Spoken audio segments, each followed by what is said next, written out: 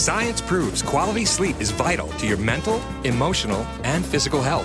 The Sleep Number 360 smart bed senses your movements and automatically adjusts to help keep you both effortlessly comfortable. And it's temperature balancing, so you stay cool. So you're at your best for yourself and those you care about most. Life-changing sleep, only from Sleep Number. It's our ultimate Sleep Number event. Save 50% on the Sleep Number 360 limited edition smart bed plus special financing, only for limited time. Special financing subject to credit approval. Minimum monthly payments required. See store for details. Bedtime Stories on 1707 Radio. We're reading The Lion, the Witch and the Wardrobe, and this is Chapter 4, Turkish Delight. "But what are you?" said the Queen again. "Are you a great overgrown dwarf that has had its beard cut off?" "No, your Majesty," said Edmund. "I never had a beard. I'm a boy." "A boy?" said she. "Do you mean you are a son of Adam?" Edmund stood still, saying nothing. He was too confused by this time to understand what the question meant. "I see you are an idiot." "Whatever else you may be," said the Queen, "answer me once and for all, or I shall lose my patience. Are you human?" "Yes, your Majesty," said Edmund. "And how, pray tell, did you come to enter my dominions?" "Well, please, your Majesty, I came in through a wardrobe." "A wardrobe? What do you mean?" I opened a door and I just found myself here, your Majesty," said Edmund. "Ha!" said the Queen, speaking more to herself than to him. "A door? A door from the world of men? I have heard of such things. This may wreck all. But he is only one, and he is easily dealt with."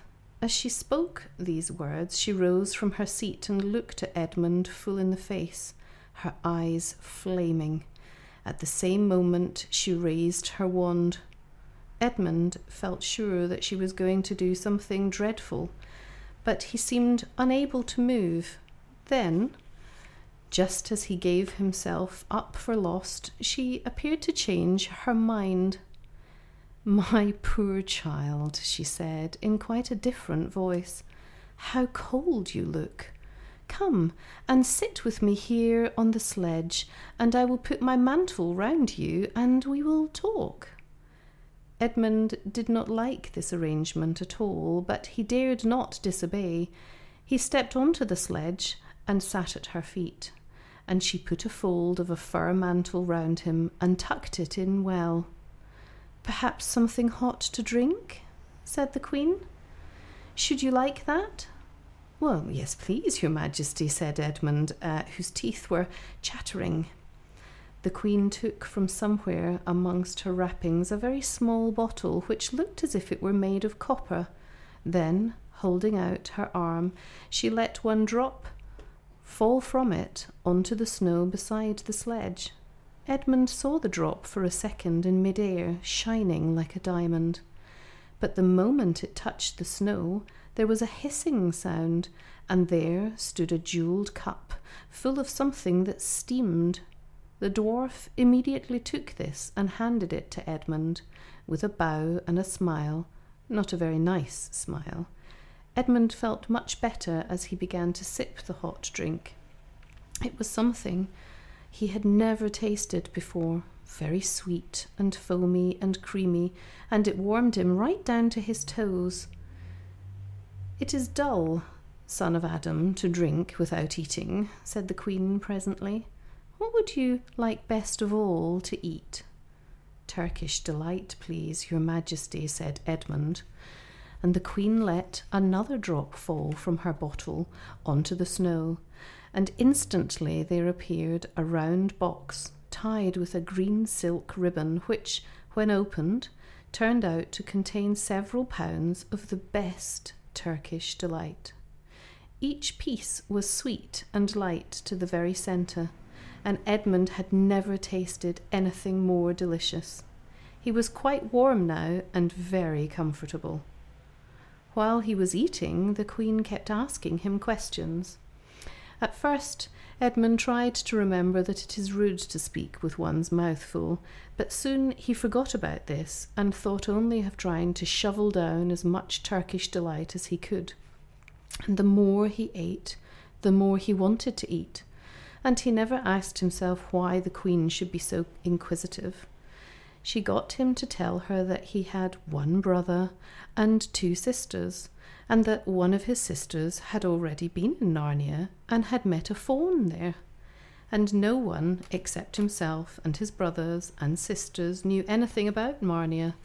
She seemed especially interested in the fact that there were 4 of them, and kept on coming back to it. "You are sure there are just 4 of you?" she asked. 2 sons of Adam and 2 daughters of Eve? Neither more nor less? And Edmund, with his mouth full of Turkish delight, kept on saying, "Yes, I told you that before," and forgetting to call her Your Majesty, but she didn't seem to mind much now. At last the Turkish delight was all finished, and Edmund was looking very hard at the empty box, and wishing that she would ask him whether he would like some more.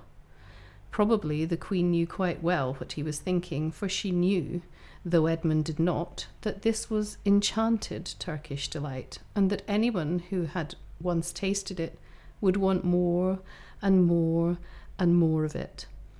And they would even go on eating it until they killed themselves. But she did not offer him any more. Instead, she said to him, "Son of Adam, I should so much like to see your brother and your 2 sisters. Will you bring them to see me?" "Well, I'll try," said Edmund, still looking at the empty box. "But if you did come again, bringing them with you, of course, I would be able to give you more Turkish delight. I can't do it now. The magic will only work once. In my house, that would be another matter."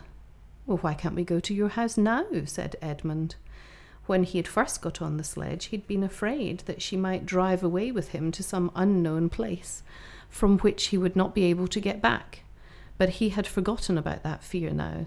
"Ooh, it is a lovely place, my house," said the Queen. "I'm sure you would like it. There are whole rooms full of Turkish delight. And what's more, I have no children of my own. I want a nice boy who I could bring up as a prince, and who would be king of Narnia when I am gone. While he was a prince, he would wear a gold crown and eat Turkish delight all day long. And you are the cleverest and most handsomest young man I've ever met. I think I would like to make you the prince some day. When would you bring the others to visit me then?" "Why not now?" said Edmund. His face had become very red, and his mouth and fingers were quite sticky. He did not look clever or handsome, whatever the Queen might say. "Oh, but if I took you there now," she said, "I shouldn't see your brother and your sisters, and I very much want to know your charming relations.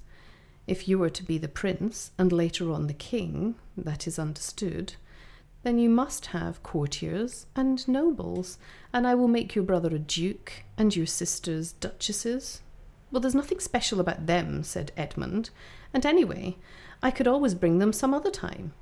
"Ah, but once you were in my house," said the Queen, "you might forget all about them.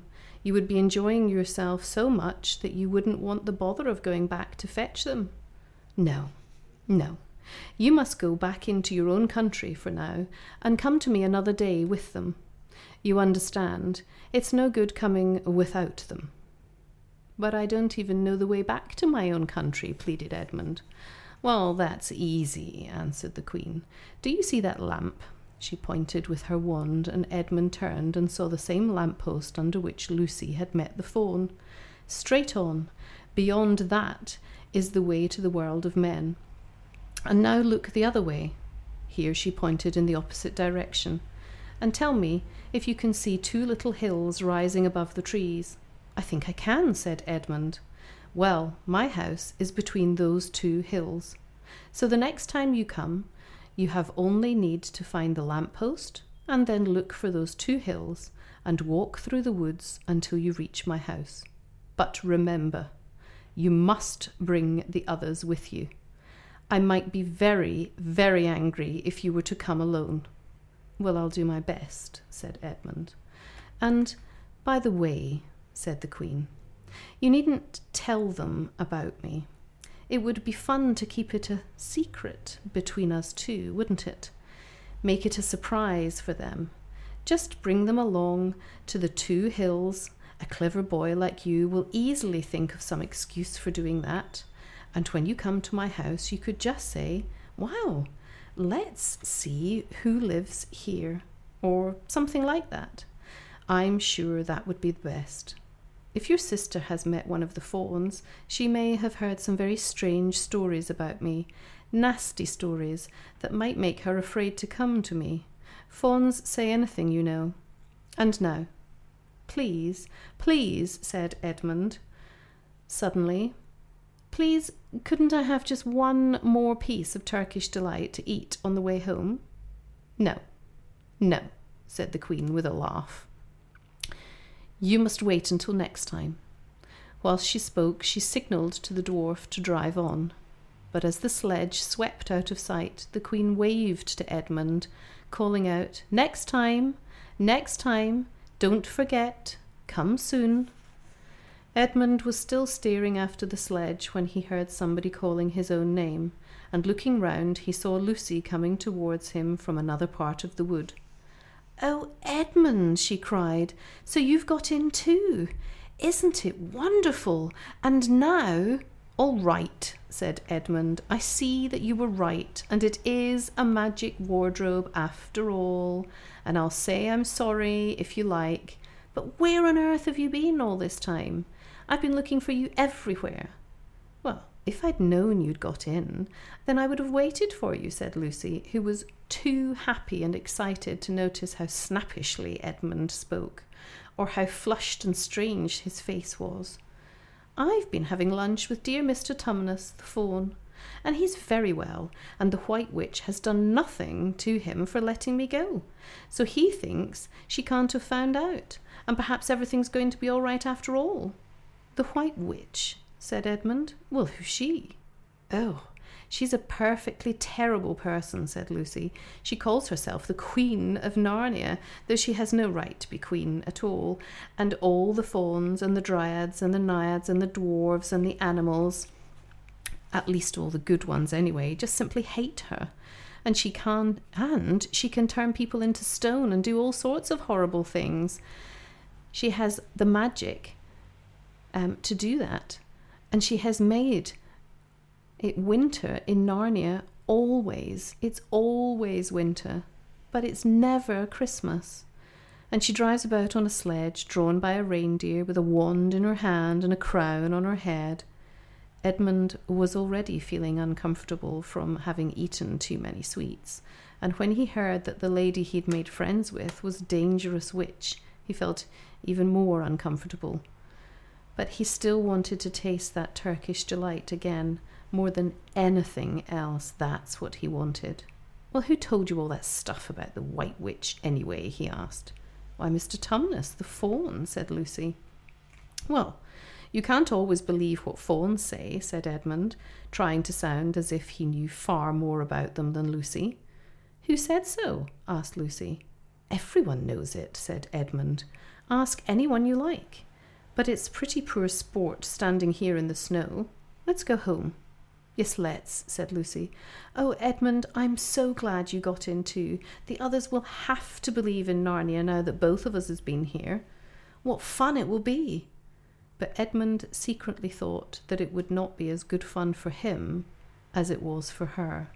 He would have to admit that Lucy had been right before all the others, and she felt sure that the others would be all on the side of the fawns and the animals. But he was already more than half on the side of the witch. He did not know what he would say or how he would keep his secret when they were all talking about Narnia.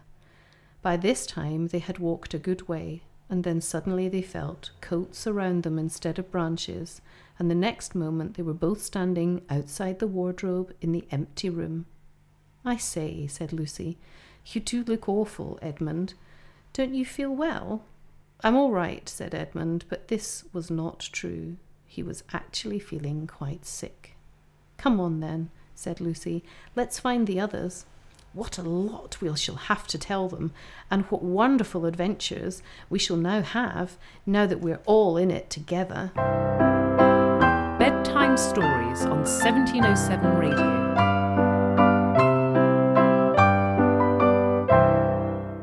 Mary redeemed a $50,000 cash prize playing Chumba Casino online. I was only playing for fun, so winning was a dream come true. Chumba Casino is America's favorite free online social casino. You too could have the chance to win life-changing cash prizes.